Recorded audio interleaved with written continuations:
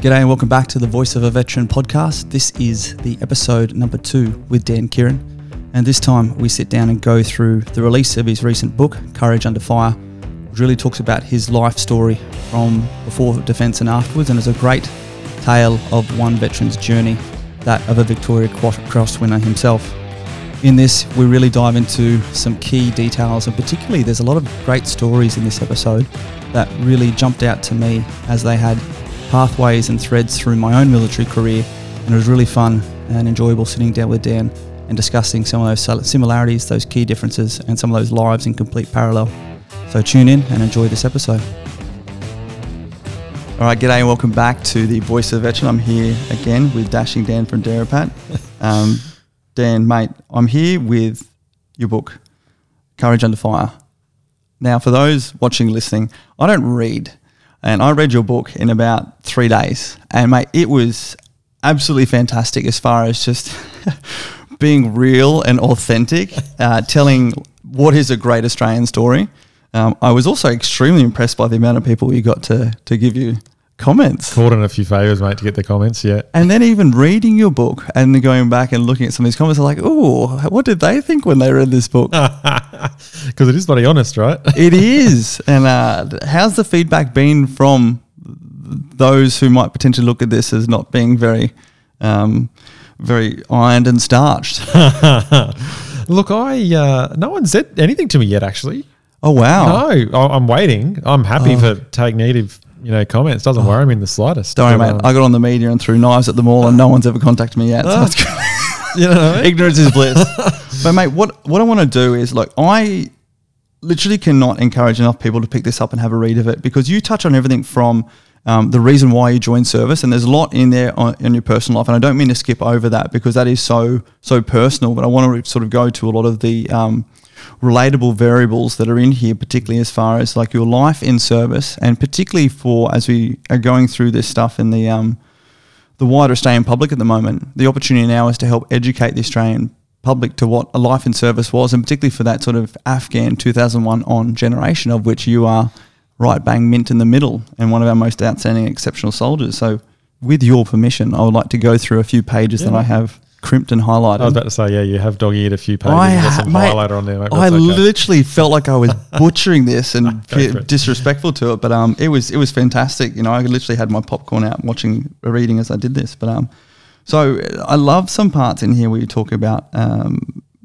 of the first times when you were in combat in Iraq, and you had the crack thump going over your head, and you started getting the smile crossing from ear to ear on your face, and it's something so foreign in a conversation that so many of my civvy mates and family, and even as you can imagine, trying to explain these things to people, like, you know, what do you mean? Like, you enjoyed being in contact, being in conflict, and it's being like tested for finally putting your skills to the test. How was it for you? Look, I think it is absolutely the ultimate challenge, right? So someone has just tried to kill you. How are you going to react? What else is out there that is that challenging? You know, which, you know, it's like a chess game essentially. Well, I love it. Right? You said problem solving. Yeah. What's the ultimate problem to solve? Someone's trying to kill me. Yeah, how absolutely. good. That's fantastic. They're actively trying to kill you. Yeah. What am I going to do about it? And you're finally getting put. I refer to it as imagine being trained up for a game of rugby and never getting to play, and then you finally get to play. Yeah, absolutely. It's the first time to go, here we go. Here's 6 years under my belt of everything, instructors have told me in training and doing all these things. Yeah. What am I going to do about it now that someone's actually trying to kill me? I love that. I love that. And you were quite happy with your performance. You were quite happy with that feeling. But what did that feel like in combat, in contact? You've gone through it many times now. Were there any times that you probably feared for your own life? Mate, that's a strange one. I wouldn't say, feared for your life. I mean, there's always concerns, I think, certainly in some of the operational environments we've been in Iraq and Afghanistan, where I think the IED threat, the unknown, I'm sweet with someone shooting at me because, I know roughly where it's coming from. There's something I can do about it. There's not much I can do about stepping on an IED. It's going to blow my legs off, right? Yeah. So I don't have control. I think it comes a little bit down to that control aspect, and there's some planning parts. You can take different courses of route or whatever to avoid IEDs, and there's some tactics and some part of that, but it's always there. It's always constant. But then someone shoots at you. It's a new sort of thing that that there's an engagement period. That this is the time to do something now. it's in your face and there's nothing you can do. You can't hide from it. You have to deal with it and you have to act. Absolutely. And your performance will be, well, am I going to lie? Am I going to be alive or dead at the end of this? It's a pretty tangible, immediate feedback loop, isn't it? They're shooting at me, I'm shooting at them. Someone's going to come out of this. Yeah. I stuffed up, I got shot in the face. It's one of those, absolutely. I think. There's no refresh button. No, no refresh button. No, not at all. That's so interesting you talk about that IED threat, mate. I'm the same, and I try and relate that to civilians. I lost Scott Smith 2012 in Helmand, to an IED, and particularly as a commander, but as anyone over there, I sort of say to people, I can punch a bad guy in the face, I can shoot a bad guy, but an IED isn't something that I can, I can sort of justify. It's not. It's this threat that is unknown. It's constantly out there, and it really is one of those things that can sort of get to you, not knowing where these things are, and it's so very, very different to that physical and real threat. Look, it is, and I know personally it was one of those things, and I said this once to a journo where I was back in Australia years later, and I know mind was wandering, obviously, and I was looking on the side of the road for disturbed earth because you'd done it for so long where you're looking for signs of, is that something? Did someone put an IED in there or a landmine or something? But it is, there's only so many things you can do to mitigate that risk. But you do it every day and it becomes just part of your life, right, when you're in country, right? So Mate, you and the Bushmasters, I tell you what, I had this apparent nickname. Actually, what's your best nickname? What's your favourite nickname? Just Dan. Just Dan? Yep. Just Dan, the dashing Dan? Just Dan. The winner of the Hill Sprint at Thank goodness. Yeah, no. I had this bit of during Afghan 2012, I got this bit of a reputation for being called Half on Hesto. I hated walking and I hated Bushmasters. Only because by that time, this is 2012 in Afghanistan, every single time we stepped foot out of Tarin Khat, as you know, they knew we were coming. Yeah, of course. I mean, you were in charge of the Bushmasters in Iraq and again Afghanistan, and you sort of know. See them watching you. Yeah. Oh, but my head's overthinking, like we get a broken down tyre, they're tracking you the whole time, there's IEDs waiting for us. And it was just incredible to think about all that enduring risk that's going on over there. And exposing to yourself time and time again with these giant bloody bullet magnets, and you had to go out there and do that time and time again, mate. So I take my hat off to you. Jeez. I don't know. Didn't look at it like that. I think that's why I was very suited to that sort of career, is because I didn't look at and didn't dwell on those aspects of it. I can recognise it. What can I change and affect in this space? Well, I could be observant and, be part of the team and doing that. Yeah. That is all I can do. Park it. Yeah, gotcha. Yeah, that's how I looked at it. Move on. Quite the realist here.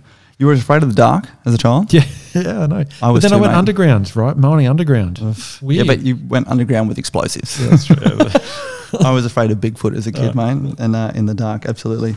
Yeah, people talk about this like addicted to danger, and are you addicted to danger, or you're sort of addicted to that true mortal test of your own skill sets? Not the danger side of it, not at all. I think it's the challenge aspect. The how am I going to deal with this situation? I think it's the unknown is what I wouldn't say addicted to it, but I certainly potentially. I mean, it's that rush of adrenaline, the highs, the lows, the peaks of that, and then nothing. And I certainly know for a fact during my service, by the end of Afghanistan, my last deployment, my profile for risk was probably not great. Yep. Whereby, I'd have mates go, I can see what you're doing, Dan, as in I was, deliberately exposing myself whilst walking along a ridge line. So they knew that I was there for someone to have a crack at me, stuff like that, right? My time, if I had continued down that path and stayed serving and continued doing trips, there would have been a point at my luck would have run out at some point. Was that trying to provoke due to ROE or just trying to provoke? Yeah, absolutely. No, I'm with you, mate. I've been there, not walking along ridge lines, just landing helicopters as close as I could. So, you know what I mean? Like, pushing that envelope a little bit too far, I think, whereby you're going, well, exposing yourselves unnecessarily for risk when you didn't really need to. It wasn't part of the mission to do that. So probably felt very calculated in your head, though. You knew that they weren't accurate first round shots, so you're good to go. I was hopeful, mate. Yeah. Mate, I love one part in here you talk about, and this is again for people to try and draw relevance here. And one of your deployments, you're back out through Dubai. The next thing you're in Los Angeles on Rodeo Drive. So my last partner was actually from LA, and I came back from 2 separate deployments straight back to LA and Rodeo Drive. And as far as like one of the most separate and unique places to be, sitting there going, right, where have I just been? 24 hours ago I was with Julia Gillard overseas, and now I'm sitting here and people are.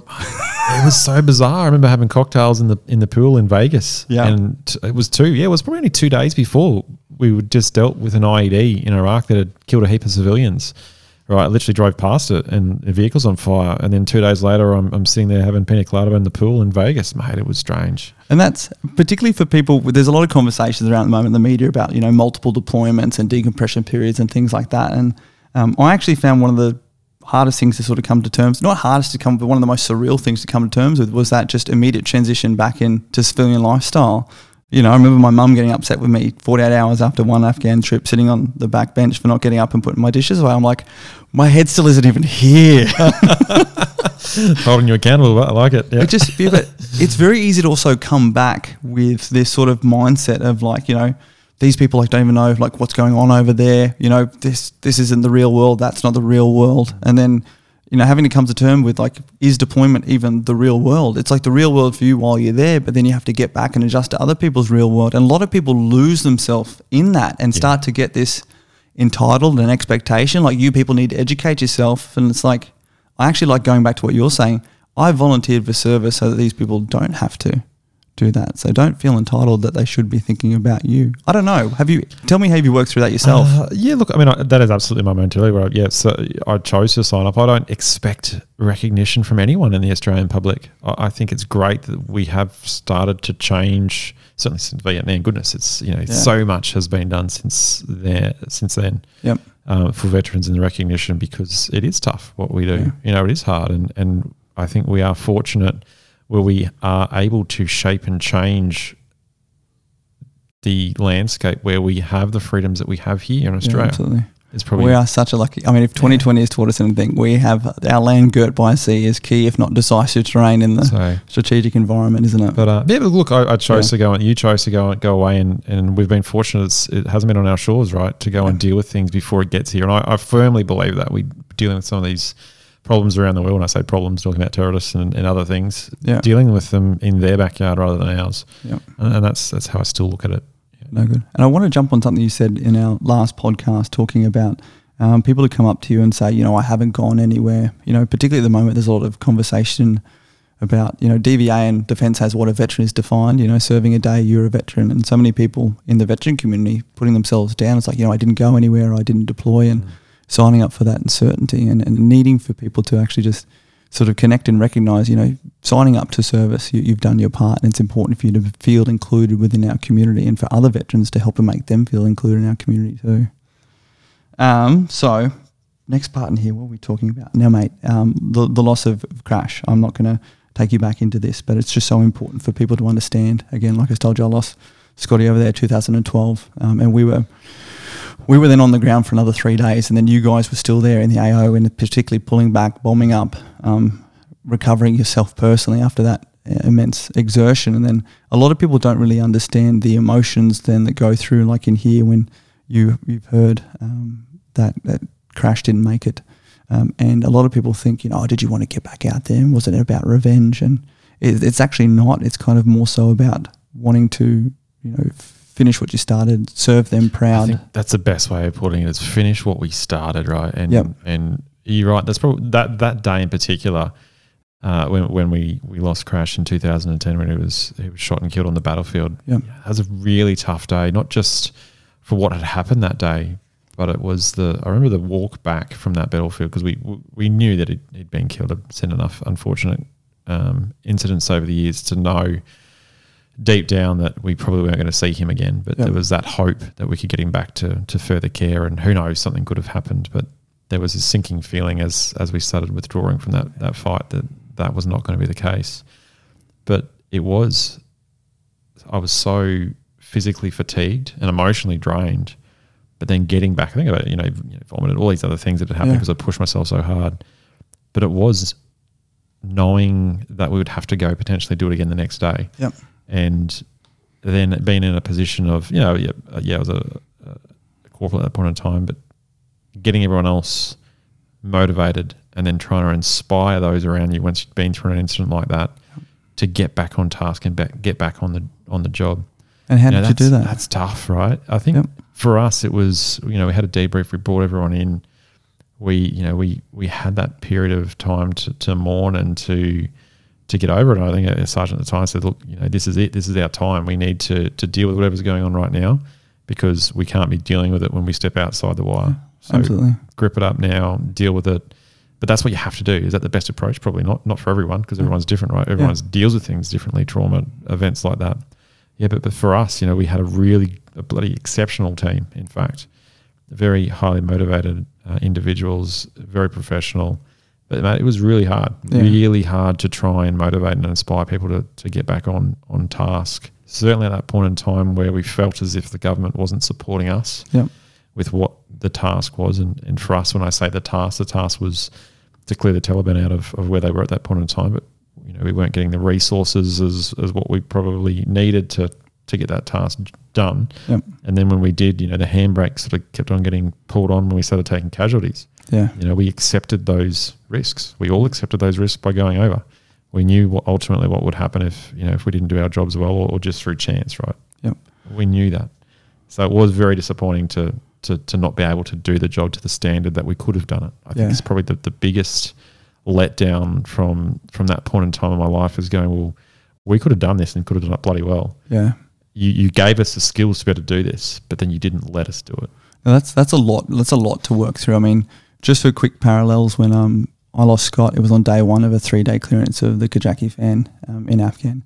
And, again, we lost him to an IED, so it was even more frustrating. You couldn't, we were under fire for the next 3 hours, literally collecting Scott and taking him back. And then I sort of brought the platoon and we just did a good old-fashioned orders group around the map. We just did a good old orders group to refocus and realign ourselves. But we were able to then crack on the next 2 days and get the job done and achieve the mission. And, a lot of what we did then was in Scott's honour, and it really made us, if ever we ever needed purpose outside of ourselves, it was, exalterated ever further. But for you guys to have to sort of hold back on that, I really want to understand how that impacted you personally and professionally. Look, it did, because on one hand, it's a focal point to go, we need to do everything to the highest possible standard because of this reason. Yep. It is a focal point in that regard. But on the other hand, it was a disappointment when we weren't allowed to do that. Mate, it was very conflicting. Yep. Felt very conflicted at that point in time. Didn't even know how I should feel at that point in time. I do remember sitting there after one of the patrols going, well, what are we supposed to do next? Like, you talk about that purpose and the mission. Well, I thought it was defined. Then all of a sudden it's not defined. So what are we doing? Then you start having those questions. Well, what are we doing here?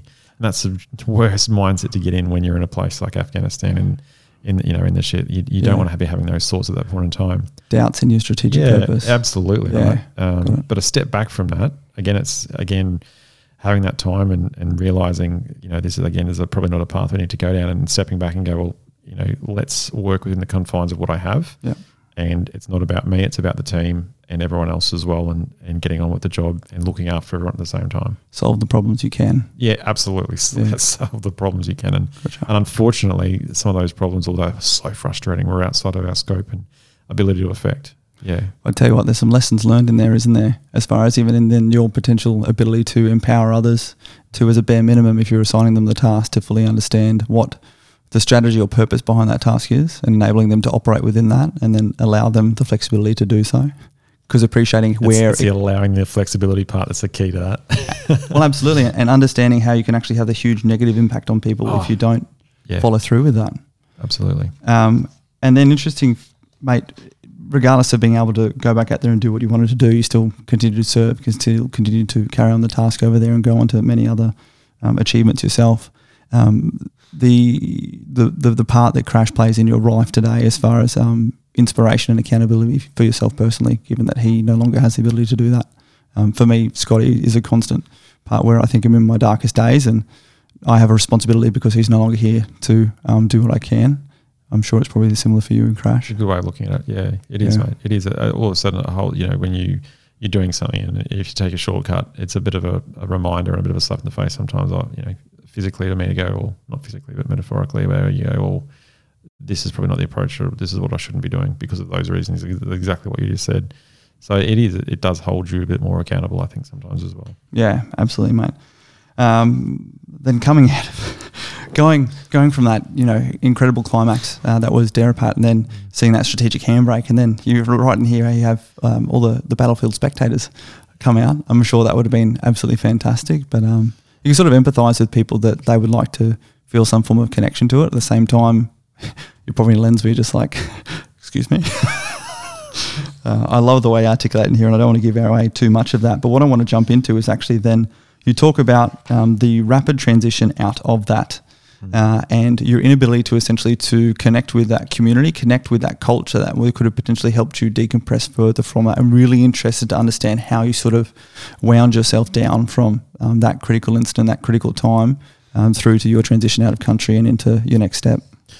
Yeah, look, I mean, it was a challenging time whereby, as you said, then the handbrake was pulled on. We had a mission to do, but then we weren't given the resources to do it.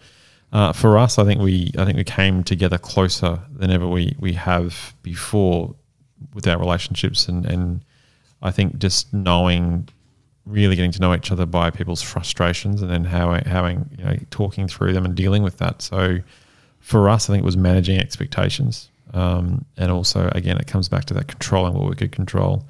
I remember leaving country and an IED had gone off the day that I was on a chopper to get out of there, and as it's gone off, it's killed a heap of women and kids. Mm-hmm. And that right there was like a slap in the face. Everything we've just done the last 3 months in this area. What change have we actually affected? What have we done? Yeah. For this to still be happening? We haven't provided security to these people. We haven't helped them. Yeah. Like, how have we helped them? We've probably caused more problems than we've solved for them. So, I mean, I had a lot of questions unanswered, certainly when I left Afghan for the last time. And sort of, it was a bit of a downer. We'd lost throughout that whole deployment, not just in MTF-1, but there was 10 soldiers of Special Forces as well in that 9 months period that we'd lost. And then for that to happen on the day that I'm leaving, going, well, what did I sort of achieve here? Yeah, no, I'm with you. Mate, it was backtracking one step during my trip 2012. We lost Merv and Nate. And then 48 hours later, the 3RA guys lost 3 of their guys to Hekmatullah. And I watched that strategic handbrake get applied. And what happened was the call came down that no regular forces were allowed outside the wire. And then next thing, my platoon, because the other platoon was still dealing with Merv and Nate's loss, I was actually cut over to the SASR squadron, and together we worked for the next 3 weeks to track down Hekmatullah. I remember the poor 3RA guys, and I knew the OPSO and the CO and their inability to get out there to catch this guy. Like, we knew who this guy was. Their inability to get out there and prosecute that target, that they jaded an entire generation of infantry guys. And what's worse, mate, is they made me spend 3 weeks in a Bushmaster. They made me spend 3 weeks in a Bushmaster, but it was just so incredible to look back and just see the actual damage you do. While you may think you're saving lives by preventing physical risk, the mental and emotional risk you actually and trauma and injury you actually inflict in not trusting your people to do what they're trained to do is a consideration that's always rested with me. Be that out of the military now, or for those I speak to back in the military, it's like, if you're going to ask people to do something, be ready to allow them to do it. Because the worst thing you can do is pull them back at the time whereby you're going to cause more damage than good. Yeah, absolutely believe that the case. It is, for me, I've seen it, you've seen it as well. And I would say that, the damage done by that from a professional point of view, and the development of the future generation of soldiers, certainly seeing that action, it certainly does jade people and certainly raises a lot of questions as to what, their purpose by doing that. So look, anyway, undermining your purpose. Yeah, absolutely. What I do then love, mate, is then reading your classic transition back into the regular army, whereby I don't care how many operations you've gone on, Corporal, you need to go and become a substandard corporal. You need to walk 20 Ks. You need to go back to these old school tactics. One of the biggest things that I really did, and I will say this, hate within defence and also within outside of defence, is this is the way it's already been done. And this resistance to innovation, resistance to modernisation. And on the last podcast, we talked a lot about, holding those cards and holding on to things. And there's something to be said about maintaining a standard. But for me, the actual issue is not the standard. It's the mindset that is resistant to upgrading and improving that standard and making it more relevant. Talk to me about that and how the impacts on you coming back from doing your job for real to then being pushed into this round hole square peg situation. Oh, mate, that fun times, fun and games at that point in time in my life. Look, it wasn't even to this day where I'm now in defence industry, seeing they're getting there. When I say they're getting there, the cogs are turning and things are changing, right? But it's never fast enough to what it needs to be. And look, if you move too fast, there's problems and challenges that come from that as well. But yeah, look, absolutely at that point in time in my career where I was forced to adhere to these standards that I'd been doing it for 10 years, and I needed surgery on my legs. Actually, so there's a reason behind why I couldn't do it, because I'd pushed myself too hard in Afghan and shin splints, compartment syndrome. So they ended up opening me up when I got back. But again, it's doing the right thing by the Defence Force, where I chose to do the course whilst I was in pain. Go, well, that's what they need me to do, rather than get myself sorted and then go and do the course, because that's what they needed from me at that point in time. Again, it was that giving back or giving too much. Is that potentially devaluing the individual by not just making you feel individually cared for, individually considered, potentially? Yeah, but look, potentially. But getting back on track again, look, it was a very challenging time. I think it was the final, realisation for me where I was just a number on the page at that point in time. Yeah, gotcha. And I'd lost my drive, because I still wanted to go to Special Forces, but unfortunately I couldn't. The reality of that happening was I think I've spoken about that with my injuries and stuff. It just wasn't going to happen. So for me, it was like, well, this is just another confirmation where I think it's time that I need to change. Yeah, gotcha. Yeah. Sorry, mate, you went on a Special Operations Task Group deployment before me, 2010. I think I had a hat made up that said taxi on it. So, mate, you boys worked hard. I remember. So again, I took over 2010. I took over November platoon at the end of that year, which was the platoon that had the 3 guys that were killed that year during the Black Hawk crash. So I was instantly flooded by reports on how tough the Bushmaster guys had it, backing up from between working with FE Alpha, FE Bravo. And in here you talk about just that physical toll that took on you. Vehicle ops is not easy. Yeah, the bloody attack dog, marking his territory, trying to sleep during the day in the shade. I love couldn't that. sleep under there, the bastard. I love that. But no, it was, mate. Look, I think I've lost 15, 20 kilos easily. Yeah, mate, I love it. My first trip to Afghanistan was actually in 2011, where I took our Prime Minister Gillard over. I was her personal security officer when she did her first trip to Tarankout. So I actually love reading in this book when you talk about later at your medal investor ceremony, where you're actually quite impressed talking to her and hearing of how informed she was on the ground. Now, this is where I love where our little lines cross. I was, first time I was as a captain, as her personal security officer. Usually it's a soldier, but there was a security clearance piece to go into the meetings with her. So I sat there with her, mate, as she was there talking to the 4-star general in charge of Afghanistan and telling him what we needed from different layers of ISR through to support and CASEVAC mechanisms in order to maintain the Australian contingent's deployment and support to the coalition effort. And then got to spend many, many hours with her in the back of cars and the private conversations. And she was so open and engaging and asking so much information. So I got tickled pink reading that, because she went over there and really impressed me with her thirst for knowledge to understand what was actually going on at all levels, and her ability to then feedback and provide that perception to you, who's definitely had his fair share of actual experience. So absolutely. And I think she didn't come across well in the media, and after meeting her, I absolutely changed my perception of her. Yeah, she did. Same. Absolutely. When I got to sit there in the back of the car and talk to her, and she spoke to the soldiers, was it at Poppies? Yes. And there was no prepared statements, it was just her talking. I was like, man, that's leadership. We need to see more of that. And she said, Heston, you don't understand the party politics. And I was like, no, nor did I want to. But anyway, it was good to go. What else? Now, you said you got the compartment syndrome, and you got a bloody staph infection as well. Yeah. Mate, I snapped my bacillin in 2014 and I went back in a week later with staph infection, spent 4 weeks there in hospital. What did that do to you? Did you? Well, mate, I went to Fiji because my mate Marcus got married, right? So it was rough. Yeah. It was rough, mate. In the pool, I remember it. Yeah. Anyway, it was. Look, I got through it. You survived. I'm trying not to give away all the juicy parts, mate. But I just want to give people more reasons to read it. You speak a lot about here about your role since receiving the Victoria Cross, and you go into such amazing detail talking about your decision to receive the Victoria Cross, being rekindled with your mates, and some of that being the first time. And I love that story. And you have to get the book to read it to hear that one. But then talking about the opportunities that opened up for you, and one of them in particular here was working with the War Memorial. Now, I went to the War Memorial 2003, the first year I went to ADFA. You were basically made to go to the War Memorial. And I didn't go back until just last year, and I just went back there on a whim with a friend who was his first time, and I found it so therapeutic.